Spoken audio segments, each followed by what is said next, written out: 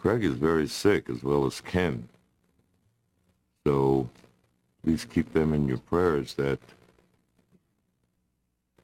they would get healthy quickly, and that none of the people who have been around them would contact any sickness as well.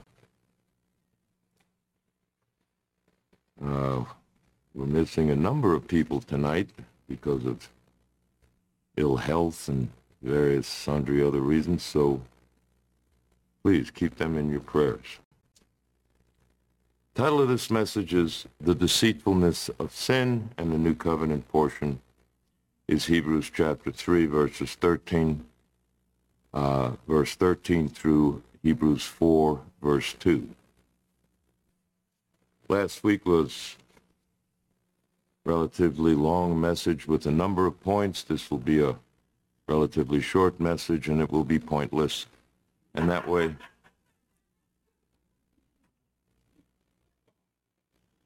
we will even out matter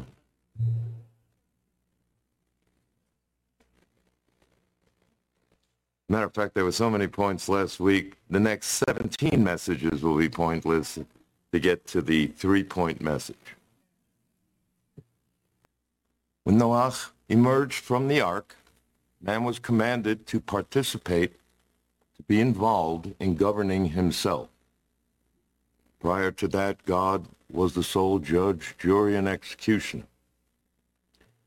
After Noah, God said, "He who sheds man's blood, by man his blood will be shed." Even to the most egregious sin, God was now deferring to man. That authority birthed a variety of political systems, monarchies, democracies, oligarchies, constitutional republics, so on and so forth. Last week I put our particular political situation in a historical context, which revealed a repeating cycle of evil. A man will compromise his beliefs for the sake of political expediency, and with each compromise, the next one is easier to make, and the next one is easier to make. It's incremental. He doesn't immediately jump from one pole to the other pole. It's done in increments. Well, I've already done this. This is not that much more. And we see this happening throughout the evolution of laws that are designed to govern a society. Little increments that encroach upon our freedoms.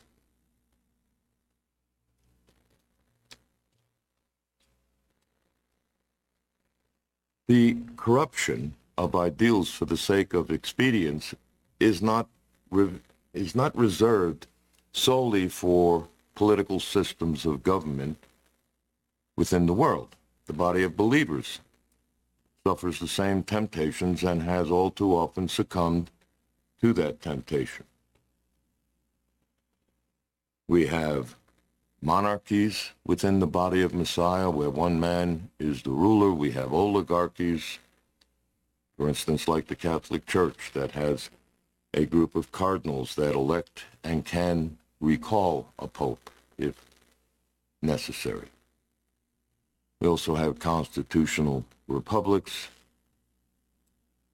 groups that are led by a group that is governed or constrained by a set of bylaws which act like a constitution restricting the things that they can and cannot do.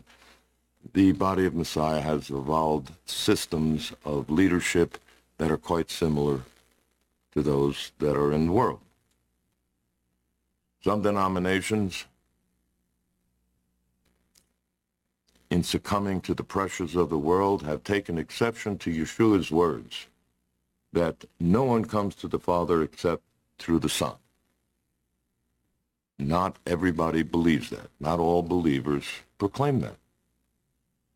In fact, there's a growing group. It may even at this point be, it could be approaching a majority. They declare there are many paths to God. The entirety of the liberal church is not of the mind that Yeshua is, they don't consider Yeshua exclusive. That there is one God, but many paths that lead to him. This is not a straw man. I've had these conversations with people, and they are unabashed in their declaration that Yeshua is not the only way.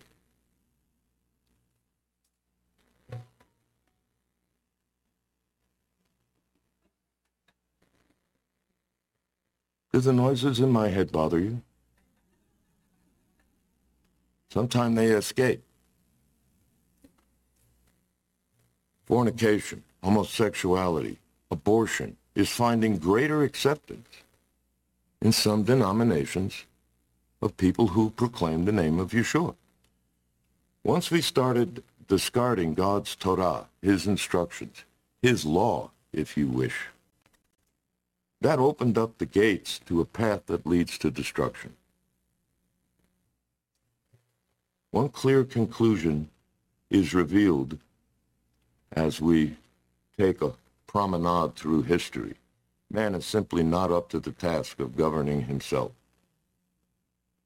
We fail at almost every turn. Today's message will not be new. It'll be reinforcing what most of you who attend here already know and understanding. But reinforcing beliefs is not a bad thing, especially in a day when those beliefs are under continual attack. The view of God within the church has changed during different ages. It has vacillated between two extremes. On the one hand, we have an angry God who is unapproachable, unforgiving, always mad. And on the other hand, we have a loving God who forgives all and holds no one accountable for anything they do. Neither of these positions are true in isolation when looked at only looking at that particular situation. He is, in fact, both of these. God's mercies are great, as is his wrath. Deuteronomy, Hebrews both declare that it is a terrible thing to fall into the hands of the living God. He is a consuming fire. And that statement refers back to the two sons of Aharon, who approached God in a way they thought was okay, but actually wasn't. They had deluded themselves. And when standing before reality, they were reduced to cinders. They were consumed by the divine fire. Truly, God forgives many actions in this world. But there are also actions that will not be forgiven in this world or the next. God is both. The message of the church today is primarily focused on those portions of Scripture that make us feel good. And I'm not only referring to the plethora of health and wealth preachers whose opulent lifestyles rival that of Herod. Their words exempt believers from God's wrath by simply ignoring the scriptures that reveal the consequences for behavior that strays from the instructions God gave to man. We don't deal with those. Yeshua took care of those. And we only deal with the pleasant promises, not the promises that are unpleasant. However, although man's focus is subject to change, God doesn't change. He's the same. And he has not compromised his instructions to man, nor has he ignored the consequences for straying from those laws or instructions. To those who believe that there are no consequences for bad behavior, I would refer you to Gan Eden. We don't live there anymore. This is not paradise. Hallelujah. Our current life on this planet doesn't resemble paradise at all, from what I read. The first man disobeyed God, and all men since have been suffering the consequences of his decision. God hasn't forgotten them. God's instruction that Adam should not eat of the fruit of the tree of knowledge was not the curse. It wasn't his instruction that was the curse. It was man's disobedience, his rebellion against that curse that caused the creation and man himself to be cursed. The instruction was not a curse.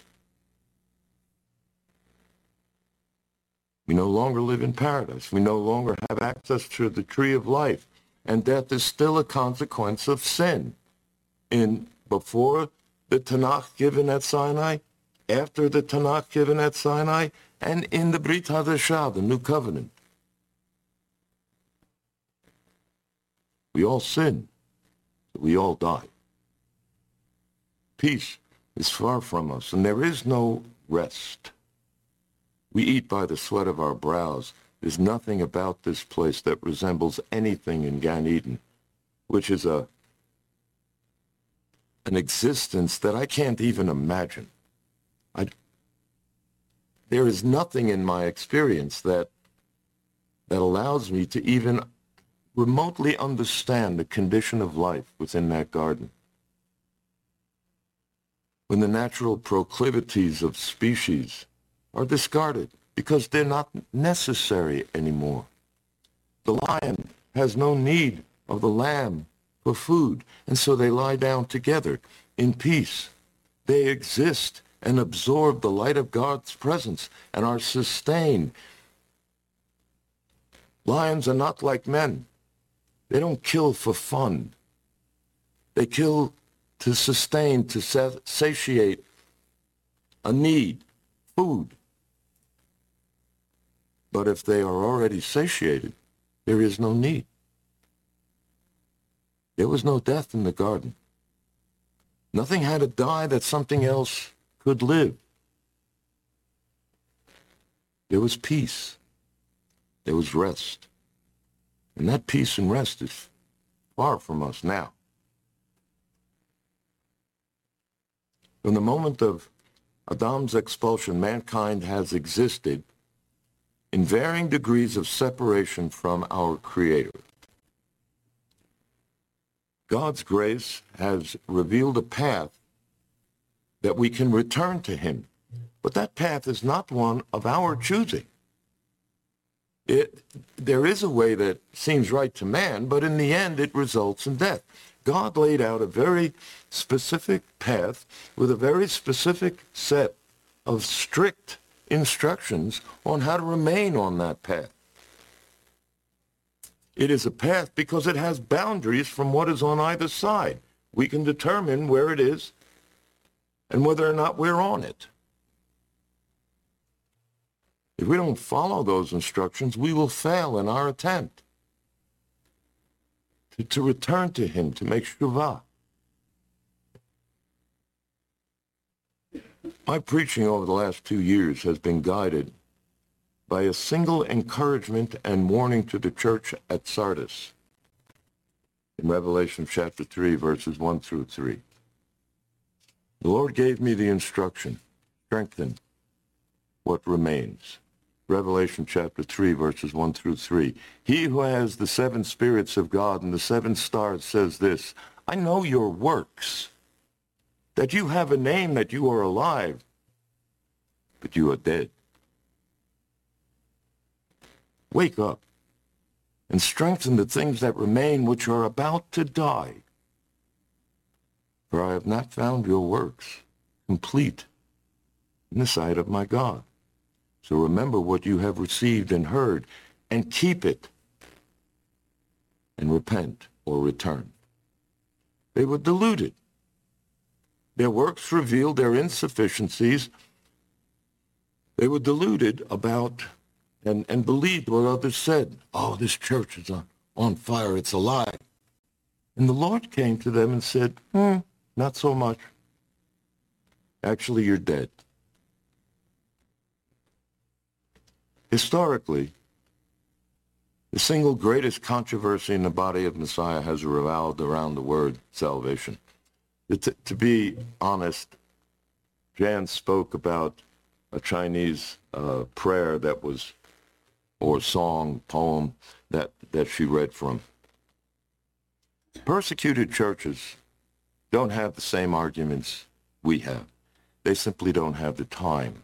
They're under attack physically all the time, and they have no time for silliness, for foolishness. This argument is 2,000 years old within the body of Messiah. And it deals primarily with, is salvation a result of faith or works? Man's separation of faith and works has done a great deal of harm. The value of history is that it enables us to view the behavior and the consequences for that behavior in the past, which allows us to modify our present behavior to avoid consequences and future mistakes. We can see what was done, we can see the result of what was done, and so we can modify that behavior so that we don't end up in the same shape as the people before us. If we avoid that, we never learn. Every generation has to reinvent everything, all knowledge, over and over and over again. Hebrews chapter 3 exhorts us to remember the sins of Israel, and more specifically the sins of that generation that left Egypt.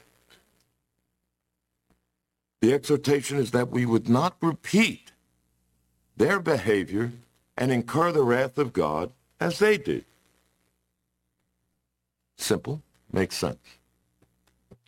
Hebrews 4 encourages believers. The promise of God is that there remains for every believer a Shabbat Shabbaton, a Sabbath of rest, a complete rest, which was the condition of man in Gan Eden. There's only two holy days that bear the moniker Shabbat Shabbaton, the seventh day and Yom Kippur. All others are called Sabbaths. Only two are called Sabbaths of Sabbaths. The superlative in Hebrew, doubling the word. But this blessed hope of returning to Gan Eden, this Shabbat Shabbaton, this rest and peace, is preceded by a warning in Hebrews chapter 4, 1 and 2. Therefore, let us fear. God is commanding us to be afraid. If while a promise remains of entering his rest, any one of you may seem to come short of it. For indeed we have had good news preached to us, just as they did also, referring to the generation that left Egypt. But the word they heard did not profit them, because it was not united with faith in those who heard. All agree that faith is the linchpin in this particular verse. The problem arises, our faith is hinged, our salvation is hinged upon faith. The problem arises when we start to define the word faith. The word faith has different meanings in different languages. And so if we're speaking English, it has one meaning. If we're speaking Italian, we have another meaning, Spanish, whatever, Russian. That word faith has nuances in every one of these languages, and they are useless in trying to understand what God is saying in the scriptures. Sorry. Yeshua didn't speak English. He didn't speak Greek. He didn't speak Latin. He spoke Ivrit, Hebrew. So in order to understand in order to understand how this linchpin works in this hinge mechanism, we have to understand that word faith in the Hebrew, not the English. Hebrews 11:1 provides a definition of faith for us. Faith is the assurance of things hoped for, the conviction of things not seen. I read the best example of this definition of faith a few months ago. 100 people come out to pray for rain during a drought. One man brought an umbrella. Singularly, the best definition or story, example, illustration of Hebrews 11:1.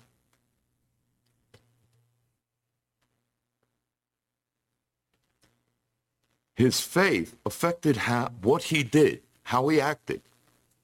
The man who brought the umbrella had faith, the assurance that the rain he hoped for would come.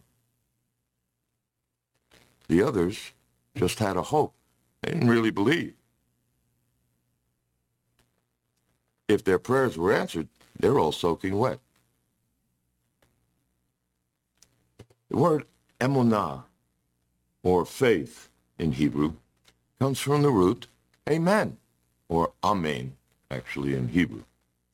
It means to be firm, to be truthful or trustworthy, to believe with certainty, the assurance.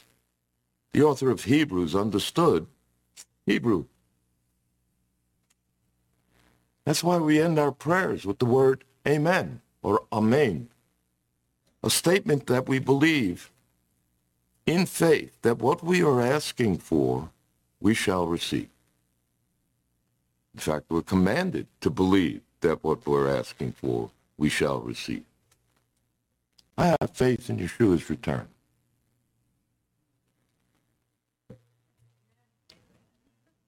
Okay, there's a dozen people here who are saved. Excellent. The rest of you, we have a mikveh. We can fix this. I therefore try to live in a way that he will find pleasing when he comes back, so that I hear the words, well done, true and faithful servant. You've been faithful in a few things. I'll give you charge as much. Enter into the rest of your Lord. There's that word rest again. My faith directly affects the things that I do. In fact, it is the source of all my good works. Sin reveals those times those times I sin reveals those times when my faith wanes, when it becomes weak, when I no longer consider the consequences of my actions.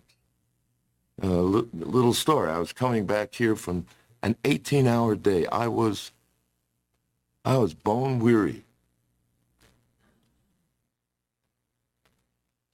I'm coming through the parking lot, and this young lady says to me, "You have any food?" Now, I did not want to stop. All I wanted to do was go home and collapse. I didn't want to stop. I didn't want to open up the food bank. I didn't want to let her pick up a few cans of food and leave. I also didn't want to call Winston and let him know I was doing it. I didn't think he'd mind too much. It took an extra 10 or 15 minutes for me to get back. I was compelled by my faith to do that.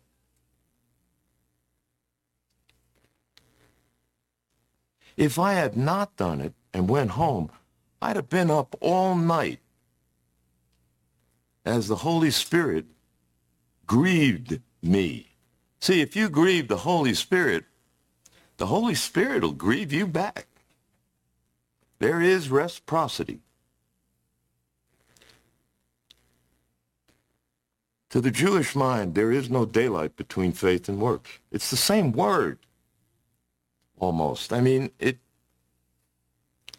the actions of a righteous man flow from his faith in a righteous God. It's really simple. The controversy is primarily found in the letters of Paul, James, and Hebrews. The argument exists. We analyze. We look at these concepts individually in isolation, and we never integrate them back together. There's nothing wrong with analysis, taking something apart, separating it to view how it functions in isolation. But we must, if we're going to acquire wisdom, reintegrate those systems, those workings, to see how one part is affected by another operation. This is true in chemistry. It's true in mechanical engineering. Things have effects on what is around them. And it can change the operation of that system from when that system works in isolation. Words and paragraphs are taken out of context depending on your belief and your desire, which invariably results in error.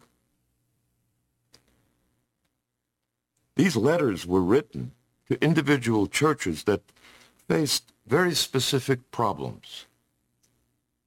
And those letters addressed those problems. Paul wrote to those who were being told that their salvation was based on how they behaved, on what they did. He therefore stressed the importance of having faith in God first for your actions to have any value to you. James in Hebrews addresses those who corrupted Paul's teachings.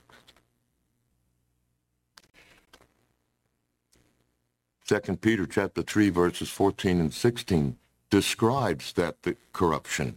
Therefore, beloved, since you look for these things, be diligent to be found by him in peace, spotless and blameless.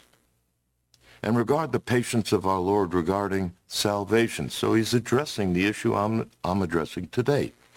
Just as also our beloved brother Paul, according to the wisdom given him, also wrote you. As also in his letters speaking in them of these things, in which some of those things are hard to understand, which the untaught and the unstable distort, as they do the rest of Scripture, for their own toward their own destruction. Be on your guard, lest being carried away by the error of unprincipled men, you fall from your own steadfastness. It's a dire warning. And we have a 2,000-year-old historical document that tells me Paul's words were distorted in the first century. They're being distorted in the 21st century. And if the Lord tarries, they'll be distorted in the next century too.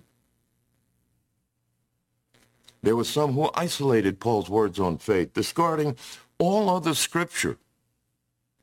And they determined that nothing we do here in this world matters. It just doesn't, it has no bearing on anything in the world to come. Well, the vast majority of God's words that he writes down in the Word of God deal with our behavior here, not in the world to come. I simply don't understand how you would make that determination.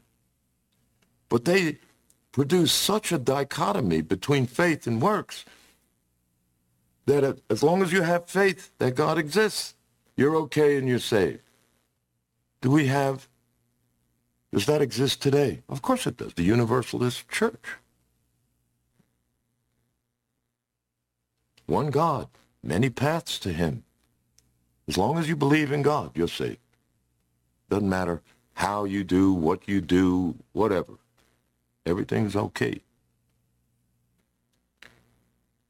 The Bible tells us not everything that man does is okay. Reference once again the Garden of Eden. We don't live there anymore.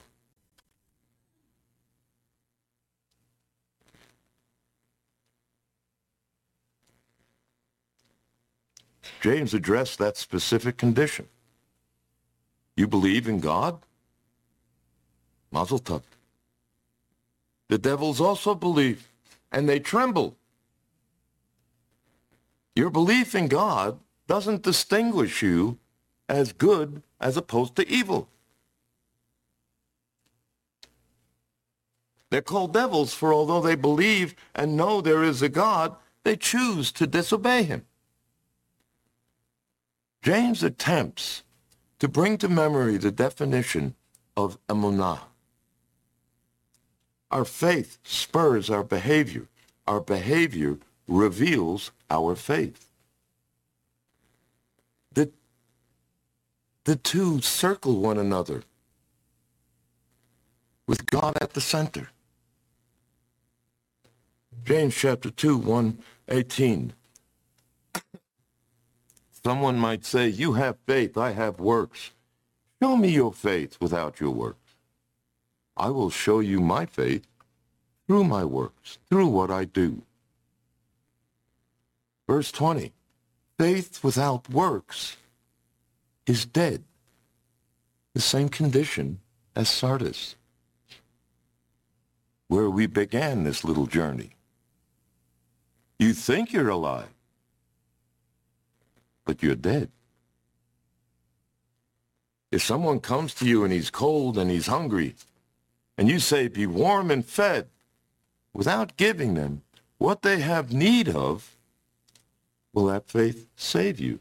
It's a rhetorical question. James is skeptical of a person's sincerity apart from his action. That's why I was compelled to open up that food bank, even though everything was telling me, go home and go to sleep. I had no choice there. There was a compulsion from my faith in God to do this, and I slept well. I did not have this little voice on my shoulder all night long going, you're a jerk. Maybe the Lord doesn't call you a jerk. I have a very special relationship with God. He has called me many things.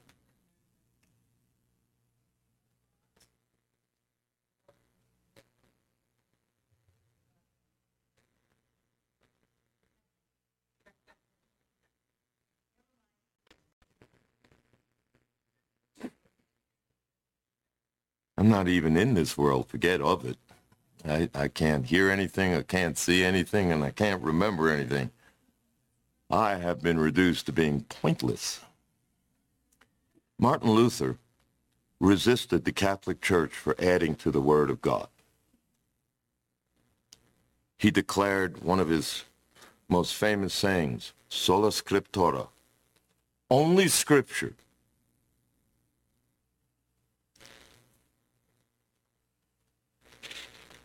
That's a nice thought. Only Scripture should guide our behavior. Amen. However, that noble concept was compromised when he made works the enemy of faith. Consequently, he refers to the letter that James wrote as an epistle of straw. And he fought to have the epistle of James removed from the new covenant during his life. Why? Because James did not agree with his understanding of the word faith. Do we have that happening today? Oh my God, yes. There are people, once again, so focused on works that they ignore faith, and they wished to see all of Paul's writings removed from the new covenant. That exists today. I have had conversations with these people.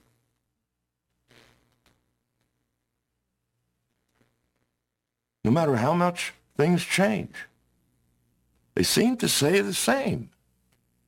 We don't learn. Much of the theology of the modern church has been reduced to sound bites. Bumper sticker theology is inconsistent. It is out of context, and it is mostly inaccurate because of those two conditions. I'm sure everybody here has heard this phrase. We are saved by faith plus nothing. Okay? That statement is only true if the word faith is understood in its original context and the original meaning of the word be'ivrit in Hebrew. Yeshua didn't say, they will know you by your faith. Yeshua said they will know you by your works, your fruit. If one's faith in God does not produce fruit, or some kind of action, is that a saving faith? Faith without works is dead. Paul's own words reveal the integration of faith and works in his own life. If salvation is by faith plus nothing, why does Paul tell us that he works out his salvation with fear and trembling? Why is he afraid? Paul certainly had faith in Yeshua. He met him on the road to Damascus. If faith or a belief that Yeshua exists is the only criteria for salvation, what is he afraid of? I'll tell you what he was afraid of. Paul was a wretched man. His actions revealed that he was chief amongst sinners, and he knew that. He's the one who told me he was chief amongst sinners. He brought the believers to be murdered because of their faith. Those actions haunted them, just like the actions in my life haunt me. Never a day goes by that the things I've done don't come up somewhere. They're used by the devil. You really think God can forgive you for that? You don't forgive you for that. My singular hope, does your heart condemn you? God is greater than your heart. God's grace is greater than the condemnation that I lay on myself, because I cannot forgive some of the things that I've done. They are unforgivable. Even as I'm defiled, as I am remembering some of those things, as I'm speaking these words.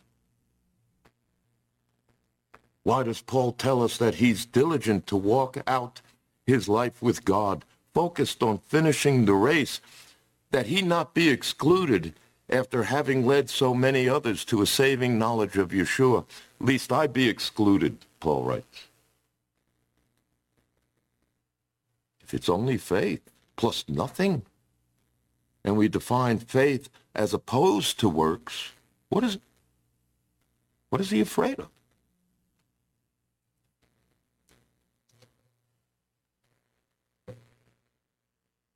Could it be that Paul, the Jew, understood that saving faith in God also requires action that is consistent with that faith? Could that possibly be? It's also revealed in Hebrews chapter 11. Chapter 11, verse 8. This is a litany of the faithful of God and the things that they did. Top 10 list in Scripture.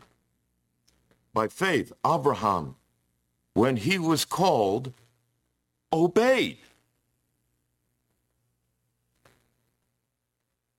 His faith in God caused him to do what God said to do.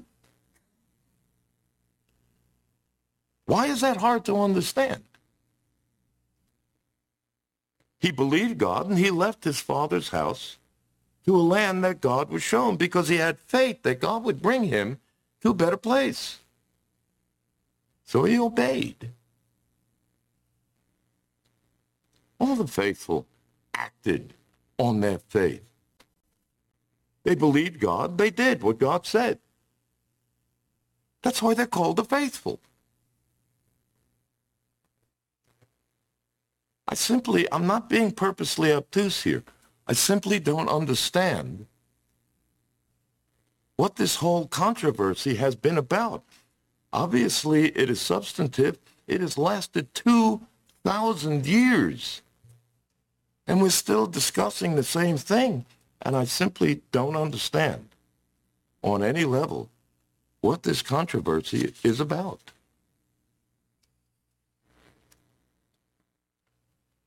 Abraham did not procrastinate when God told him to sacrifice Yitzchak. The scriptures say, and Abraham awoke early in the morning to do all that God commanded him to do.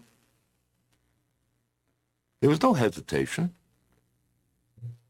The faith of Noah caused him to obey, and he built the boat. If he didn't act on his faith, he'd have drowned with the rest of humanity. His faith produced an action.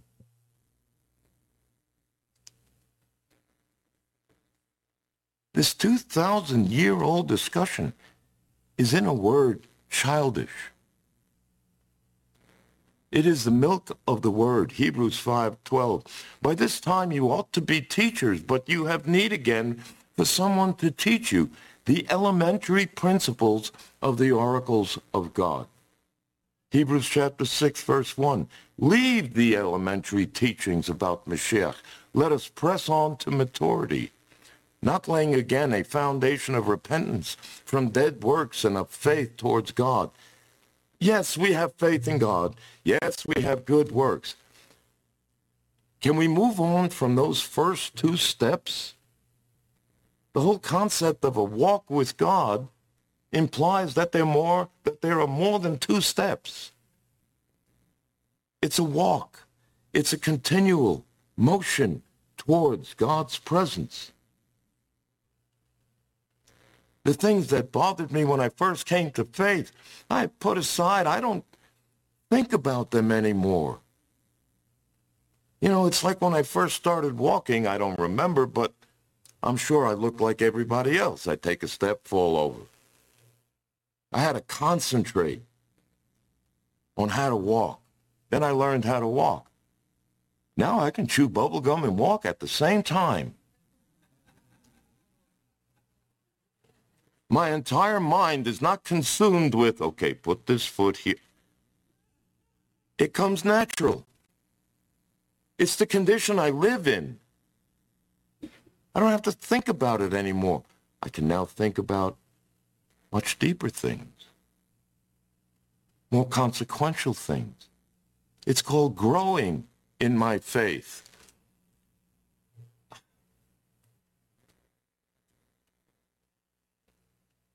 Infants do not fight wars. Wars are fought by the strong, who are trained for battle. They're fought by the mature, who understand. The forces that are gathering to engage our faith are formidable. We are not in times of peace. As we remove ourselves from God, what rushes in to fill that void? Violence. We're seeing it every single day. I witnessed one of the most ruthless behaviors I have ever seen in a man. And I've been to war. I've seen some ruthless behaviors. This guy is walking down the street. He pulls a bat out of his pants, walks up behind somebody, and whacks him in the back of his head with a bat. Utterly ruthless. I don't normally watch the news, but, you know, Mary has it on in the morning. I'm passing the TV set, and I can't help but watch this. I'm watching a video of a man, and you just watch him pull out the bat. And he swinging for the fences. Who does that? He apparently didn't even know this man. Just decided to crack him in the head with a bat.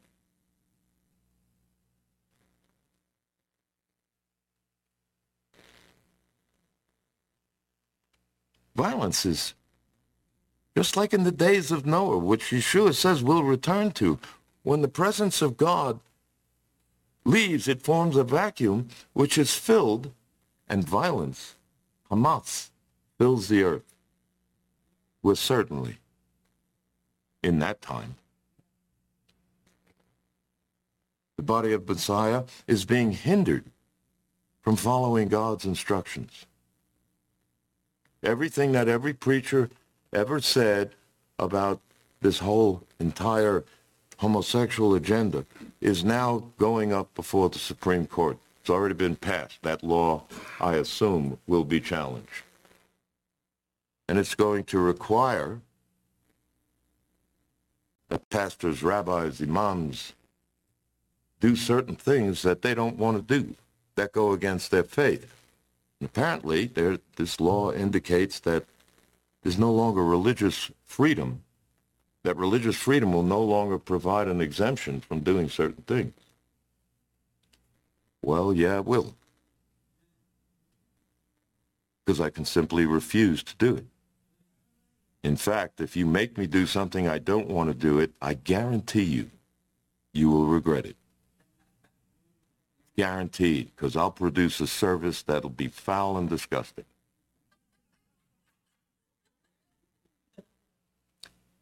And I have the words to do it.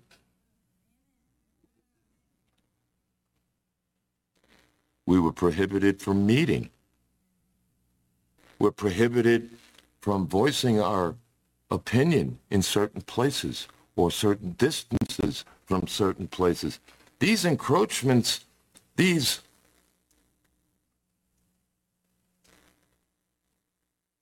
can't think of the word right now. I use it at the beginning. These compromises are incremental. You're just slicing off little parts until there's nothing left of our standards, nothing left of our freedoms. There's nothing left to live for. And that's why so many people are feeling so desperate these days. What is the point? And we're seeing suicides going up because there's no hope. Forget about the assurance of hope. There's no hope.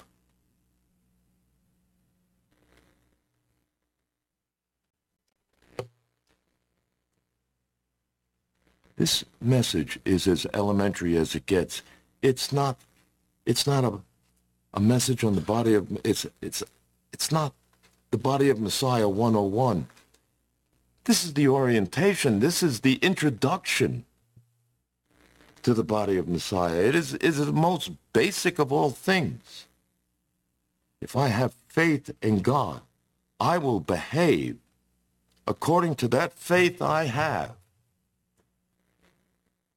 Well, that faith is dead. Let us put away these childish discussions. It won't happen in the entirety of the body, but at least in our own minds, let us put away these silly, childish, foolish discussions that seek to meet the minimum requirements in order to behold God. Rather, let us seek to serve him with all of our heart, all of our mind, all of our soul. Is that not the least and the most we can do for the one who laid down his life so that I could have life and life more abundantly? Should I accept that gift of eternal life and then seek to do the least amount that I can do to find it? Does that show my appreciation, my love? As the darkness gathers, let us be strong in our faith, that our actions would reflect the righteousness of the God that we proclaim. Father, in Yeshua's name, I thank you that you have revealed yourself to us, that you have spoken your words and you have put those words in our ears and you have caused us to hear them. Lord God, may those words spring up as a tree of life and bring life to our souls, to our hearts, to our minds, that we would walk a path in the midst of this darkness that is illuminated, that others might see, that others might believe.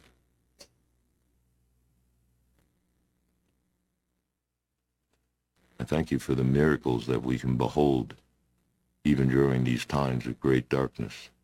It reveals you have not left us. You have not abandoned us, that you are there. Open our eyes that we might see your presence, and our ears that we may hear further your words. And give us the strength to finish this race in Yeshua's precious name. Amen.